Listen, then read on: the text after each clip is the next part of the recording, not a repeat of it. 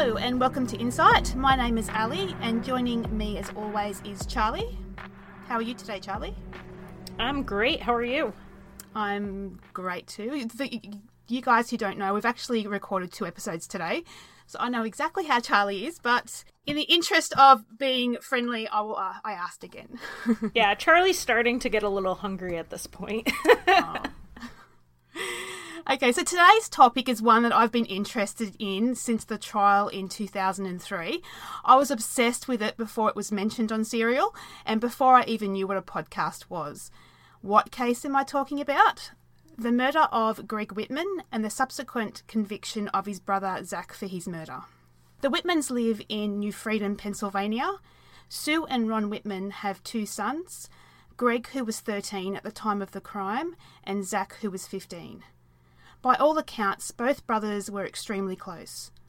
Earlier in the fall of that year, Zach had planned and built Greg a soccer net as a surprise. Sue and Ron report that the boys were each other's best friend. On October 2nd, 1998, Zach was unwell with a stomachache, so he stayed home from school for the day. Ron was away on business in Chicago, Sue went to work, and Greg went to school as usual. In the afternoon, at about 3:05 p.m, Greg gets off the school bus and goes on the short 5-minute walk to his house. We know it's only about 5 minutes, as several children who got off the bus with Greg later testify that that's when Greg would have arrived home. No one saw anything unusual. Zach states that at this time he was upstairs, sleeping in his parents' bedroom. He leaves a key in the storm door for Greg so he can let himself in and Zach didn't have to wake up. So Greg gets home at about 3:10 and goes inside. According to the evidence provided at trial, Greg only makes it into the foyer of the home before he is assaulted. He is brutally attacked with a knife and stabbed approximately 90 times. Some of these are defensive wounds to both hands, but most would be in the neck and head area. This resulted in a massive injury to the neck and windpipe, causing Greg to lose massive amounts of blood. According to the autopsy report, Greg would have died very quickly. It is important to note that after the injury to his windpipe, Greg would have lost consciousness, meaning he couldn't get up, run or scream. Now at about 3:09 p.m, Greg's girlfriend Erin calls to talk to Greg. An identified person answers the downstairs phone and the call is immediately disconnected without a word. Erin waits for a few minutes and then at about 3:15, she calls back and Zach answers the upstairs phone and tells Erin that Greg isn't home yet. She knows which phones these are because I guess one's a flip phone and They sound different when they hang up, because that was something that struck me as odd when she seemed to know which phones were, but it was that they had a different sound when they were hung up. Apparently the downstairs phone did a strange click when it hung up. Right, because it flipped closed and you could hear that hinge when someone hung up. Exactly. And whether this call woke up Zach or not is unknown, and all of this would have been happening while Greg was being attacked. Zach then reports that he hears what sounds like a scuffle downstairs. He just thinks that Greg has brought a friend home from school and they are wrestling, or they use the word roughhousing. He goes downstairs to say hello and he sees Greg's school bag by the door, and I'd also imagine there would have been a fair amount of blood there as well. He can't see Greg, so he goes looking for him and finds Greg lying against the washing machine in the laundry. There's also a baby safety gate in the laundry door frame for the family dogs, but we'll come back to the safety gate a bit later.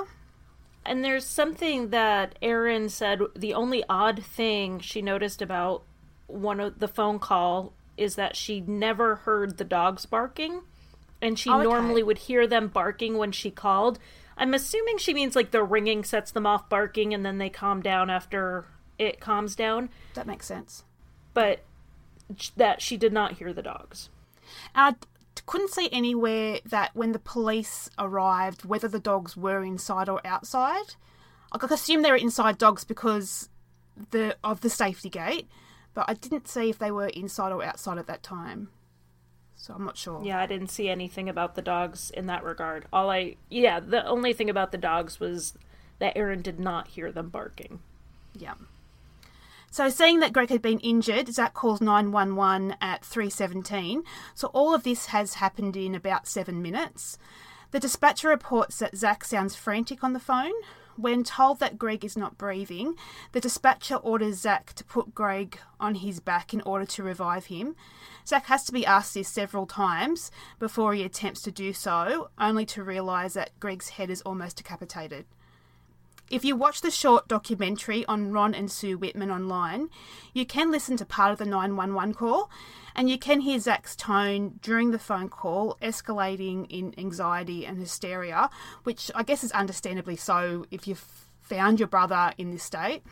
He definitely is distressed, he's anxious, he's panicking, he asks about calling his mom. I mean, he's reacting the way you would expect a 15-year-old to react to finding his brother this way.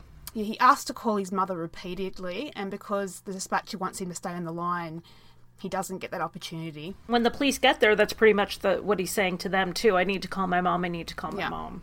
That's it. So Zach stays on the phone with 911 until the police and EMS arrive, which is about 3:25. The police obviously start questioning Zach to try and find out what's going on. They ask, the basic questions of, did you see anyone? Did you hear anything? And Zach, as we've said, is in an absolute mess of an emotional state at this point. He's screaming frantically, jumping up and down and asking to call his mum. The police really couldn't get any information out of him at this point, so Sue is then contacted and told to meet Zach at the hospital. But she, of course, wants to see Greg, but they won't let her see him because the house is a crime scene. So they take Zach to hospital because at this stage, they can't get any information out of him. He's covered in blood. They don't know if he's been injured because they don't know what's happened.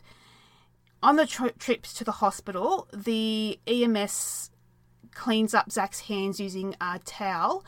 The EMT does see a cut on Zach's hand. They ask him, where did it come from? And he says that he had done it playing with the family dogs.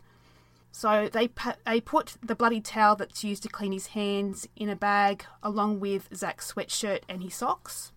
Okay, so that's the scene up to this point. Now, as I said, the house is now a crime scene and the police start looking to try and work out what happened. They examine the placement of the body, follow the trail of blood throughout the house using luminol. Now, for those who don't know, luminol is a chemical that shows the presence of blood when it is sprayed on it, even after the blood has been cleaned. They find bloody footprints going outside of the house to the backyard and then entering the house again, which you assume wouldn't be in that direction if the assailant was trying to leave the scene of the crime. Right, you would just see footprints out. Exactly. Especially bloody ones. It means the murder's over and he's taking off. Instead, he takes off and then turns around and comes back. I did read that the person using the luminol was new to forensics and that there were blank spots and things weren't... But, I mean, luminol's not... I don't know. It's not rocket science. And I know luminol will light up for things that are not blood. So you'll hear a lot of people kind of try to contradict it based on the forensic and the crime scene analysis because of the forensic analyst's status as a newbie in the field. So I just want to throw that out there. Luminol also reacts to things like pool chemicals, and we will get to that in a minute, but in the backyard they have a hot tub where, in the area in the backyard where the hot tub is, there is earth that's obviously been disturbed, like dirt has been dug up and replaced recently. This mound, I guess you can call it, wasn't all that far away from the house, probably less than 25 to 30 feet. Yeah, it really was not far. No, it wasn't, just straight out the back door. So, of course, the police dig it back up and they find a scrunched up glove and a folding penknife, which is wrapped up in the glove. Both these items have blood on them. The blood is later tested and it matches Greg's. So we know for sure that who killed Greg did it most likely using the knife and most likely wearing the glove. Yeah, and these gloves were soccer gloves. Yes. And Greg did play soccer. Yes. So as we mentioned, the mound was next to the hot tub and the hot tub would have had chemicals, and these chemicals do react with luminol.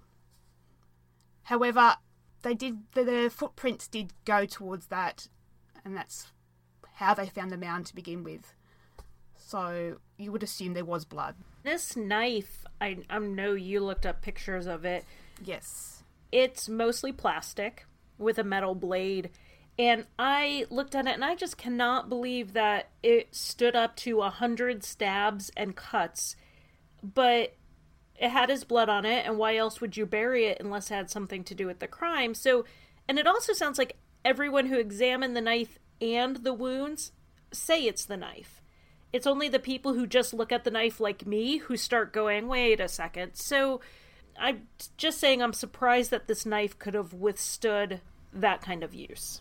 Yeah, there is a lot of controversy surrounding the knife, but it wasn't like Greg was just stabbed once in the neck, like just one slash across. It was more like 60 to 70 stab wounds to the neck and head area. And if you do that enough times with enough force, you're going to cause damage regardless of what you use. And if you watch a knife expert on YouTube, there is a video where this knife expert does run through the knife and what had happened, and he says, look, there's no way that it could almost decapitate someone. And that had me convinced when I watched it. I'm like, that's it, that's the smoking gun that can get Zach off. But yeah, there's just no other way based on the evidence. The knife is an exact match to everything. There is no point arguing the knife wasn't used because we know it did. It matches the cuts to Greg's neck. It matches the holes in Greg's shirt. Right. Okay, so the person who murdered Greg left the house, buried these items, and then returned to the house according to the footprints. The notes from the police file state that these footprints had no recognisable tread, meaning the assailant wasn't wearing shoes at the time of the crime. But there also was no toe impressions, meaning the assailant couldn't have been barefoot, sort of like if you were wearing socks. That's the most likely theory from the footprints created using the luminol. And we have to mention that Zach was wearing socks when the police arrived. And with the socks, I didn't see any grass stains on the socks. No. That you would have expected if someone ran out in a yard. No. There's no reports of there being grass stains when you read through all the evidence online. The forensic evidence will put forth at trial showing that Zach's socks had blood on the bottoms. However, the entire bottoms weren't covered. There are also droplets or splatters of blood on top of the socks. Which he did move his brother's body under the direction of 911. Correct. Which could account for light spatter. That's right. So with this small knife and with the defensive wounds on Greg, you would assume that the assailant would have also been injured. So remember what I said earlier about the EMT finding a small cut on Zach's hand? That rings alarm bells for me. I know that Zach says that he done that playing with his dogs, but it does look a bit suspicious to me. And I read that it lines up with a cut that's in the gloves. Exactly. That makes it especially suspicious to me. I have kids, you have kids. They always have cuts somewhere and nobody knows how they got them. But, I mean, if they have it lined up with a glove, that's really suspicious. And soccer gloves are quite sturdy too. It's not like it was like a plastic glove. They are quite reinforced. So to have it match up, it seems a bit funny to me. The defence also likes to mention that the path taken was actually a longer route than through the house than necessary. There is a quicker way to get out to the back door. From the laundry room, there's a door that goes straight out that path. Instead, the person went all the way through the house. You didn't need to walk through the house. But the problem I have with that, if you look at the crime scene photos, Greg's body would have been lying in the direction of where the laundry door opened, so that would have hampered any escape. Even if they could have gotten past the body, why would you open a door for possible neighbors in their backyard to look in and see the body? Exactly. I mean, opening the laundry room door may have gotten you outside faster, but it seems like the worst idea possible. So let's talk about what Zach was wearing.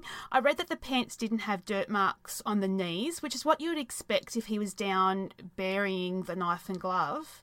Yeah, that was actually Henry Lee, the famed forensic criminologist. That was in his report. He noted that to bury the evidence, he likely would have knelt in dirt, and there was nothing on his knees. There was dirt on his clothes, but there wasn't even enough to run a soil test. No. There's dirt down the left leg and on the right hip. But we don't know if these are old marks or how they got there. He lived in the house, so of course there is a chance that dirt could have got on them from playing in the backyard the day before, for example. And also, as you said, the marks are in an odd place. If you're kneeling down burying the stuff for the dirt, it needs to be on the knees. So what, was he lying on his side doing it? Right, yeah, that makes no sense. I mean, I could imagine if he squatted instead of knelt or just bent over, but the fact that he had dirt in weird places doesn't make a lot of sense. Exactly. There's also blood on Zach's sweatshirt. I don't have as much issue with this either. We know from the 911 call that Zach moved Greg's body, so of course he's going to get some blood on him. And Greg hadn't been dead for very long, so any movement may have caused a gush of blood to come out of the wound. These pictures of the clothing, except for the pants, are online. And really, that sweatshirt did not have as much blood as I expected to see, even for someone who just moved the body. I mean, I really would have expected there to be more, even just from that. I mean, this is horrible, but I've had more blood come out of a paper cut than what was on his sweatshirt, really. It was barely anything on there. No. Okay, so do you want to talk about the safety gate and the laundry door frame now? Yeah, let's talk about that. Yeah, because we have one of these gates on our staircase, and it really doesn't take much to knock them down. No, they're just the pressure-mounted ones. Yeah, because I have a 16-month-old, and he knows that if he shakes it hard enough, it's going to fall down. After reading everything in the crime scene, and I'm going to jump ahead here, but I find that the safety gate is quite an interesting clue in the crime scene. How did the murderer get Greg over the safety gate? If we're looking at the quickest method possible, the first scenario would be that Greg was attacked and died in the foyer. Then did the assailant lift Greg over the safety gate? And then climb over it themselves as well. I mean, I'm not very tall, and I knock them over with my back foot climbing over all the time. But when you come in the house, there's the front door and the foyer. The laundry room's actually just a straight shot back. So from the front door, you can see the baby gate, and the stairs are on your right. And then there's a table kind of to the left, like a decorative table you put your keys on or whatever. Yes. And that was broken. So there was an attack in the foyer, and they made their way through the hall over this baby gate where Greg then died. And it only makes sense to me if Greg was trying to get out that back door and climbed over jumped over the gate himself and didn't make it, but that doesn't really fit with the timing of them thinking he was incapacitated very quickly into the attack. But if Greg was attacked and then he runs, I would imagine he'd be yelling for his brother to help him. But that doesn't make sense because Greg would have heard his brother in trouble and he's reporting he heard nothing. Right, because the phone call would have happened already. The 309 phone call correct would have happened, and then there was a 315 phone call from the girlfriend or best friend or ex-girlfriend or whatever, and he heard the roughhousing. So if he's hearing roughhousing, surely he would hear his brother yelling, help. I have a problem with that as well. Because Greg would have known that Zach was home, so if he's being attacked, he wouldn't just be running, he'd be yelling for Zach. Surely. Right, and here's something that's really interesting to me. The door was locked because Zach left Greg the key in the storm door, so nobody could have actually been in the house waiting for him unless they unlocked the door, let themselves in, knowing that the key would be there. Yes. They let themselves in, and then they waited. It would make more sense if it was a third person that they would have followed Zach in behind him. Maybe bushes hiding and jumped into the door with him. Yes. But again, there are other kids outside and nobody saw that. No. So when you start piling all this evidence together, it doesn't look good for Zach. During the trial, the defence wanted to make a lot of this evidence inadmissible. They argued that the alumina wasn't used correctly and the footprints weren't measured to see if they in fact matched that of Zach's. They argued that Zach's sweatshirt, his socks and the bloodied towel that was used to clean his hands were placed together in the same bag, possibly contaminating the blood pattern on these items. They argue that none of this evidence should have been removed from the crime scene because there wasn't a warrant. But the fact being, the police did their job at the crime scene, and like it or not, they were in full rights to collect and use the evidence taken at the house. From what I understand, it was what was taken at the hospital without a warrant came into question. Yeah, the waters do become muddy when you look at that. But the court did allow all this evidence at trial, despite motions being filed. Zach's lawyer does retract the motion to have the socks inadmissible because he believes that the socks could help Zach's case. And I also, another thing that wasn't allowed in on Zach's side was he was not allowed to present relationship witnesses to testify about how close he was to his brother. He had like vague character witnesses saying he's never been in trouble, he's a good kid, but no one there to point out that there was no animosity that anyone else could see between the brothers, that they were close, that they did things for each other, they did things together. That wasn't allowed in, which seems odd to me because that would be the defense of the motive. I mean, I feel like the motive's the big, huge question mark here if Zach did it. And he wasn't allowed to present information that would contradict any motive that the prosecution could put forth. I think that's the thing that I always come back to, is that the relationship between the brothers was great, and that versus the brutality of the crime. I mean, these boys were best friends. They had witnesses come forward afterwards backing this up. And look, as I said at the top of the episode, it was Zach's idea to make Greg that soccer goal because he knew Greg loved soccer. They loved each other, and I struggled to get my head around that when the crime was just so brutal. Exactly. But then again, if you do a quick Google search on brothers killing brothers, there really doesn't need to be a motive. Like, I read a brother killed his brother because he beat him in a video game. Or another one killed his brother because he bought the wrong flavour of chips home. Brother kill brother goes back to the very beginning of the Bible. I mean, this isn't a foreign concept. This isn't a new concept. Like, I did read in the case notes that one of Greg's classmates had told him that Greg was scared of Zach. And apparently Zach had been selling marijuana and got aggressive when he smoked it. And Zach had allegedly told Greg that he was going to get him if Greg ever told his parents or the police. But Zach had his urine, blood and hair tested after he was arrested, and that came back clear of any type of drugs. So look, I just take those claims at face value.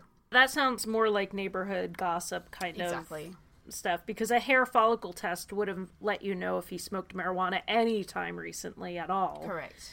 I don't put a lot into that, but I also know my kids interact differently with each other when I'm not around than when I'm around, when there's no accountable adult. So even though parents and teachers didn't see animosity between the brothers, doesn't mean that it entirely wasn't there, or that it didn't flare up. Well, they were 13 and 15. There's going to be sibling rivalry. There's going to be times where, for no reason, they're not going to get along. Like, I noticed that with my kids who are 6 and 4. They'll be best friends one moment, and then a second later, they're screaming at each other over the silliest little thing. My older boys are 17, almost 15, and 12 and a half. And yeah, they're in the kitchen having a rap battle of Hamilton one minute, and the next minute they're fighting over Xbox controllers. I mean, it really does come and go, which is, honestly, having boys this age did make this story a little bit much for me to research. I can't even imagine the parents. Oh, it would have been so hard.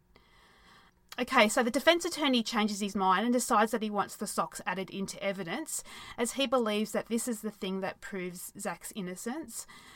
Zach's attorney says that, look, let's just say that the luminol evidence is convincing, and that if you hold up the sock, it doesn't match with what you see with the luminol, because the luminol evidence shows that the whole foot, and if you look at the socks, the bottoms aren't completely covered with blood, that most of the blood is on the front of the sock, as almost if Zach was walking on his toes.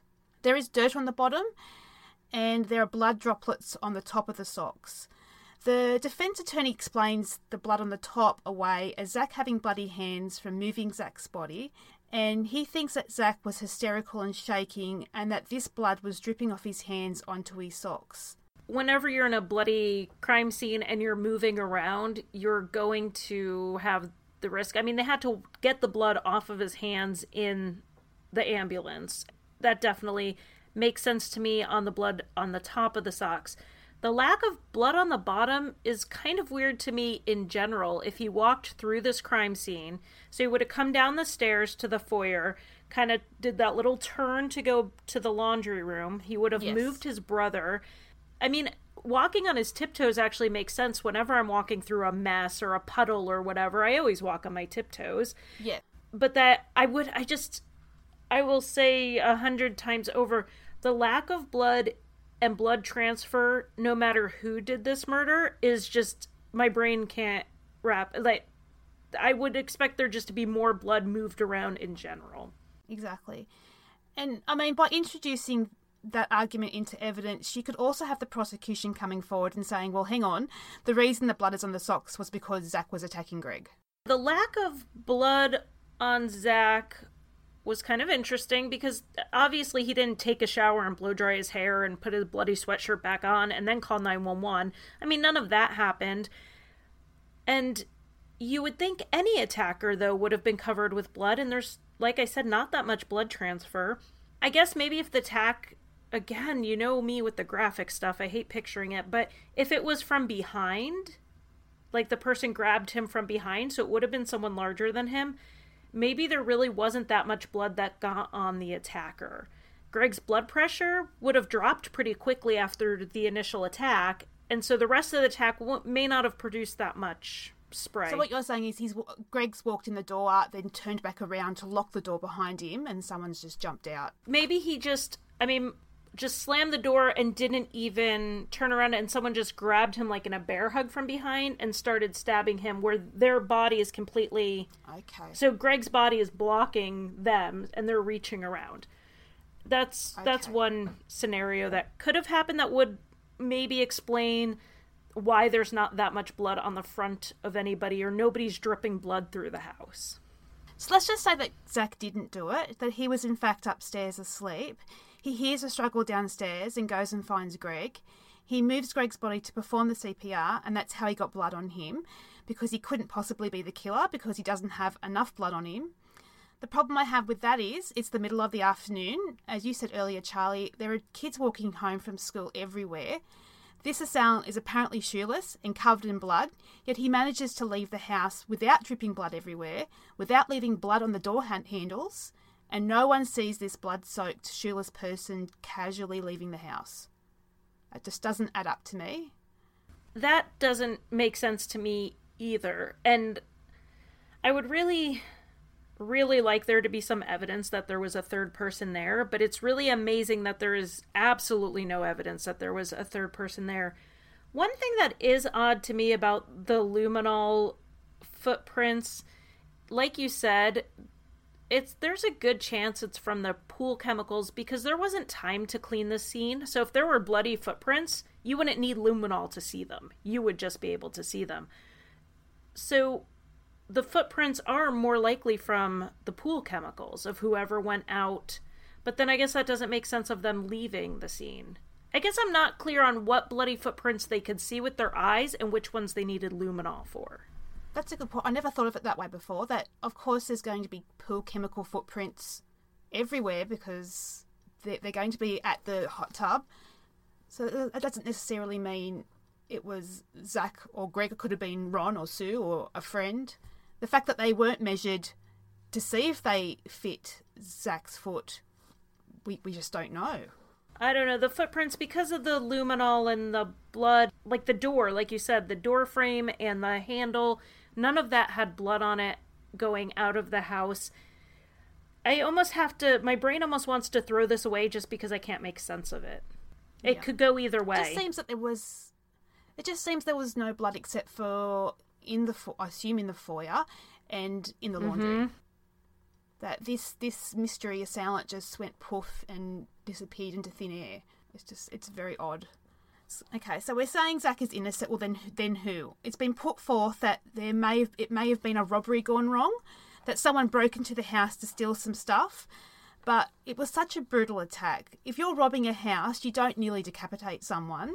Especially a 13-year-old who wouldn't have been a huge threat to you. Oh, exactly. Someone attacked Greg to kill him. There's just no other way to say it. It was personal. If someone was there to rob the house and got caught off guard by Greg coming home, they're not going to so viciously attack Greg. So to me, it points to someone that Greg knew. I agree with that. I can't figure out the motive for why Zach did it, but then I can't figure out who else it could have been either. That's where I'm kind of falling on both ends of that. What's keeping me from feeling really strongly one way or the other. I mean, it could have been a school friend of Greg's that he may have had a problem with. Maybe a bully that had taken a strong dislike to Greg.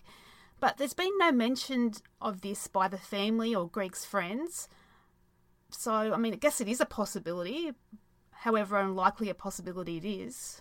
It's a very vicious attack that if it was a school bully, you would think there would be some record of them having been in fights before, him being stalked or harassed or followed.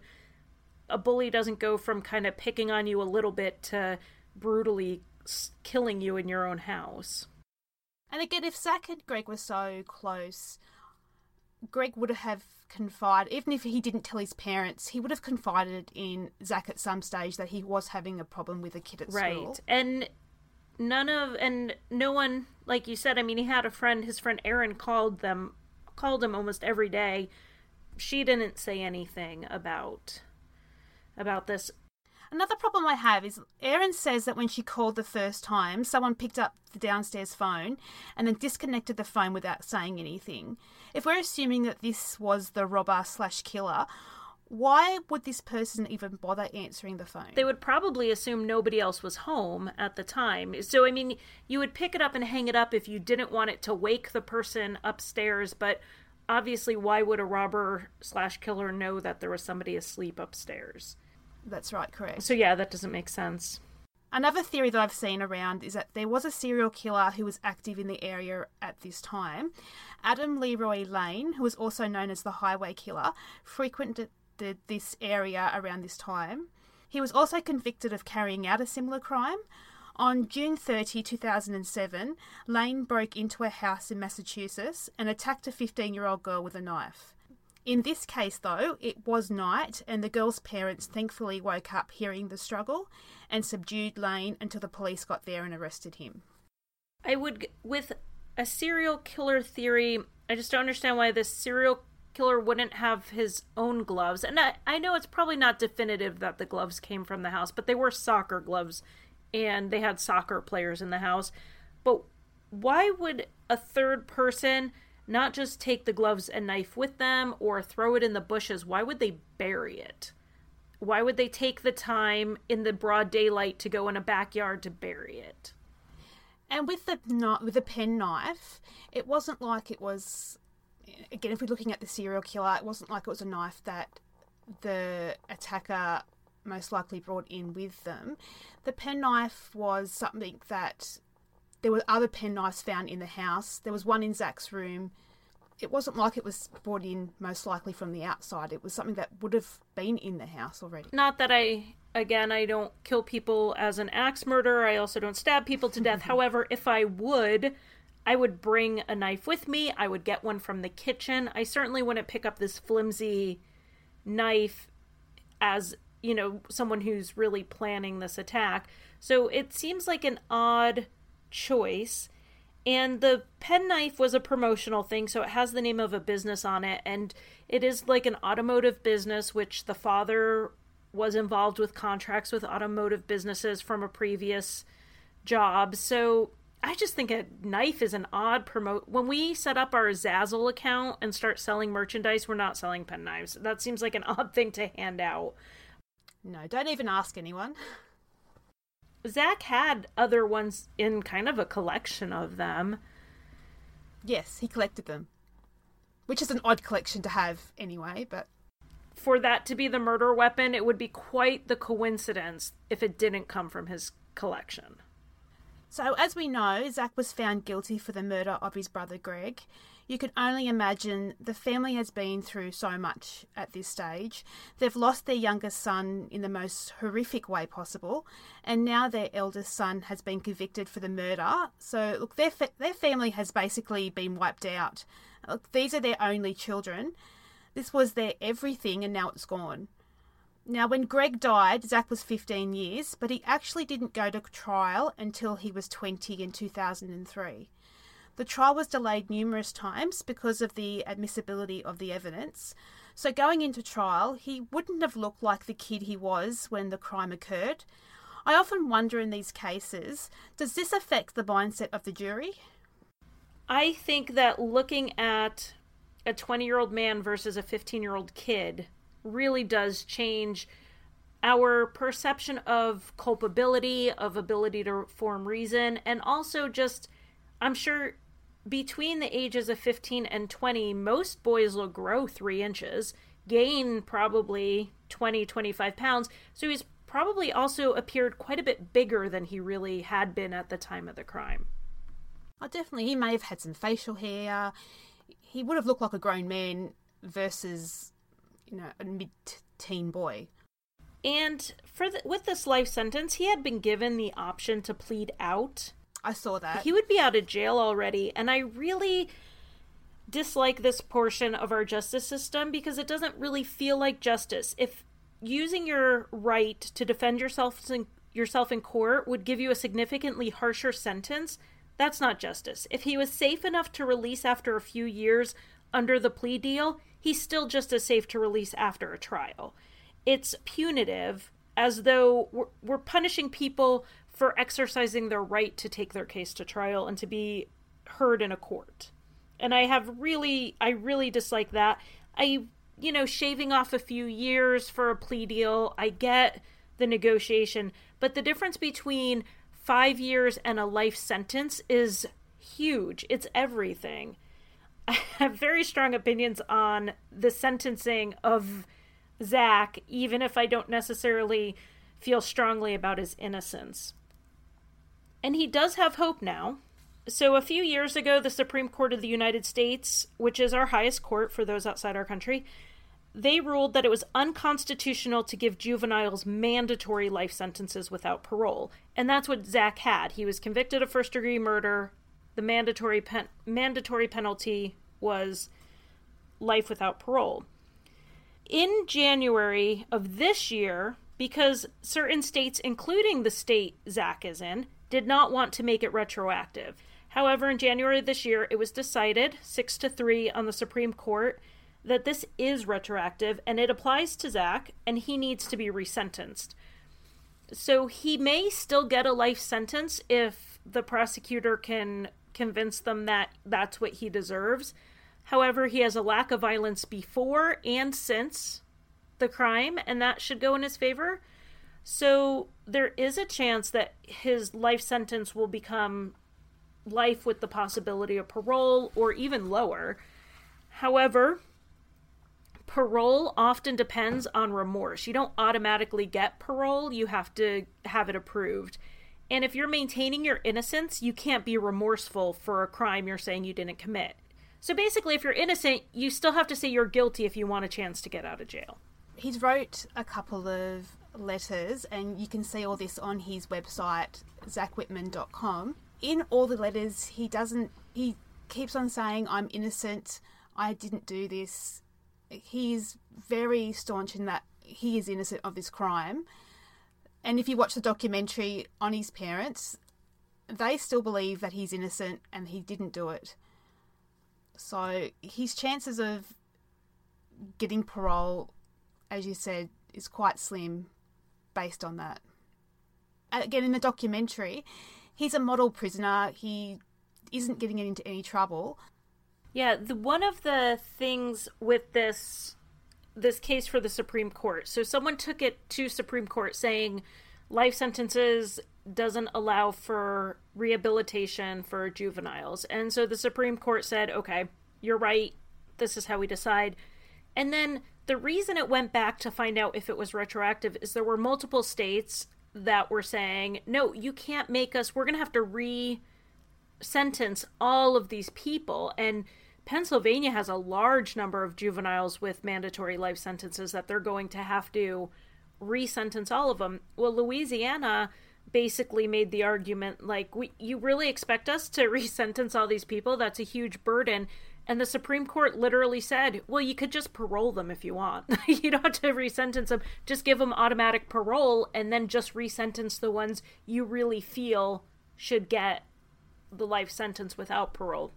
With 200 plus people in one county in Pennsylvania who are eligible for resentencing, it's not going to be overnight. It's going to take a while. And look, let's just say that Zach did do it.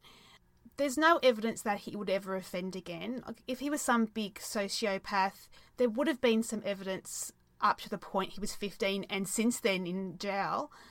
Especially since then. Jail's not a non-violent place to be. It's Exactly. a violent culture in jail. So if someone was predisposed to violence, it would absolutely come out in jail. Exactly. So even if he did have some snap big fight with Greg and attacked him, it's very unlikely that he would commit further crimes like that, in my view. So I think he would be a good candidate for parole, but if he maintains his innocence, that's just very unlikely, which seems like a catch-22. You can't be innocent and get out of jail, so we only let guilty people out of jail. I mean, it really makes no sense, but it is what it is. So why don't we finish with what we think went on here? What do you think the most likely scenario was, Charlie? Oh, you're killing me. There's just no evidence that someone else was there.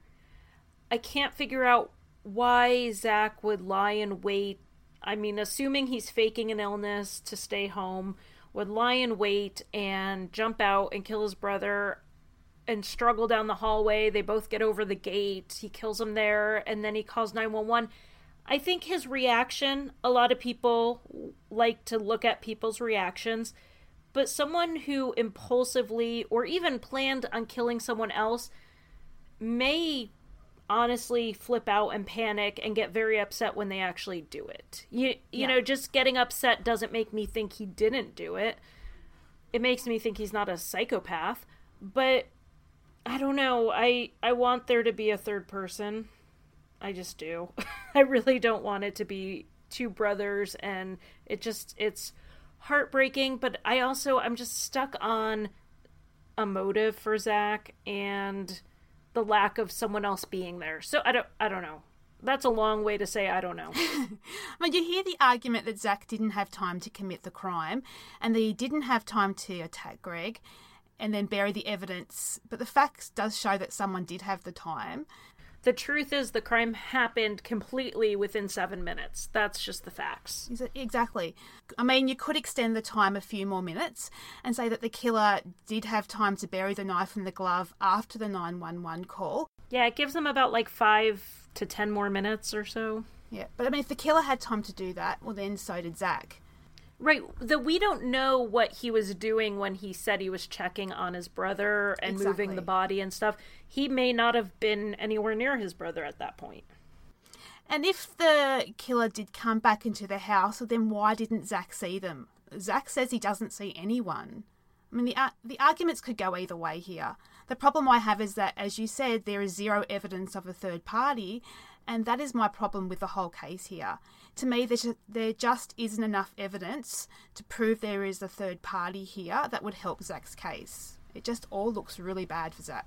I agree. The forensic and all the evidence is just kind of hit or miss for Zach and against him. It's a very circumstantial case in the fact that there are only 2 people we can prove were there, and one of them was murdered. So that leaves the other one to be the murderer. Yeah. And I do believe that Zach did love his brother. It's obvious that the parents adore Zach. Just watch the documentary. They are heartbroken. They visit him all the time. It's really sad. But I just can't figure out how this could have went down any other way. I agree. I can't. And trust me, I've tried to come up with another scenario that would have some murderer escaped the situation. And I can't. I can't come up with anything else. Yeah, sorry everyone. We did not want it to end that way. And actually, as we were researching it, I had heard so much about Zach and, possibly innocent and had the same attorney Christina Gutierrez as Adnan, which she didn't make it very long in their trial. No. She didn't even make it to the trial because by the time this actually went to trial, she was already dead, wasn't she? I think so. And I wasn't aware of that. I thought she had gotten further through than what she actually did. That was the impression I got because she got to where she was hiring experts, or supposedly, and collecting money from the family. But that was apparently all fairly early on. She had worked to try to get some things excluded that his actual trial attorney went ahead and had in. So yes, she misused their funds, and they did collect money from the misused funds account that the Bar Association or the state has. And they are part of why she ended up getting disbarred. Yes. But she didn't really make it very far into the trial, let alone like Adnan, where she was in one trial that was a mistrial, and then the next trial. She didn't make it very far in the Whitman case before she was no longer their attorney. And by the time it went to trial, by the time most of this happened and she was in the hospital, her son said within the last year of her life, she didn't even recognize him, and then she died.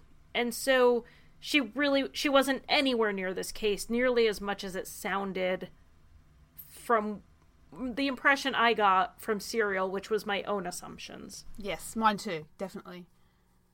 We'll finish up there today. So where can people find us, Charlie? We are on Facebook. Just look for Insight. We read and respond to every comment on the comments and also in our inbox. We are on Twitter at InsightfulPod.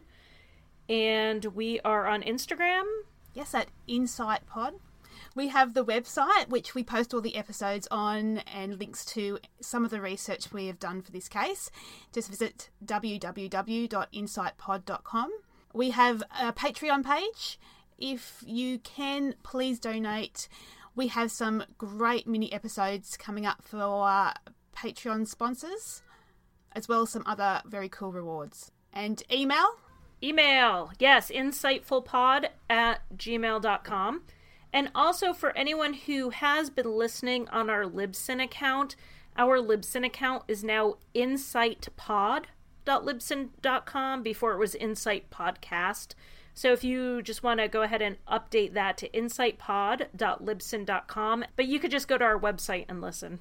And we'll also post a link on the Facebook page as well. Yes, we're trying our best to update our links everywhere since we've had to migrate the feed over. But everything should be running smooth from here on through. That's the hope. So we'll see everyone in 2 weeks. Good night, everybody. Bye.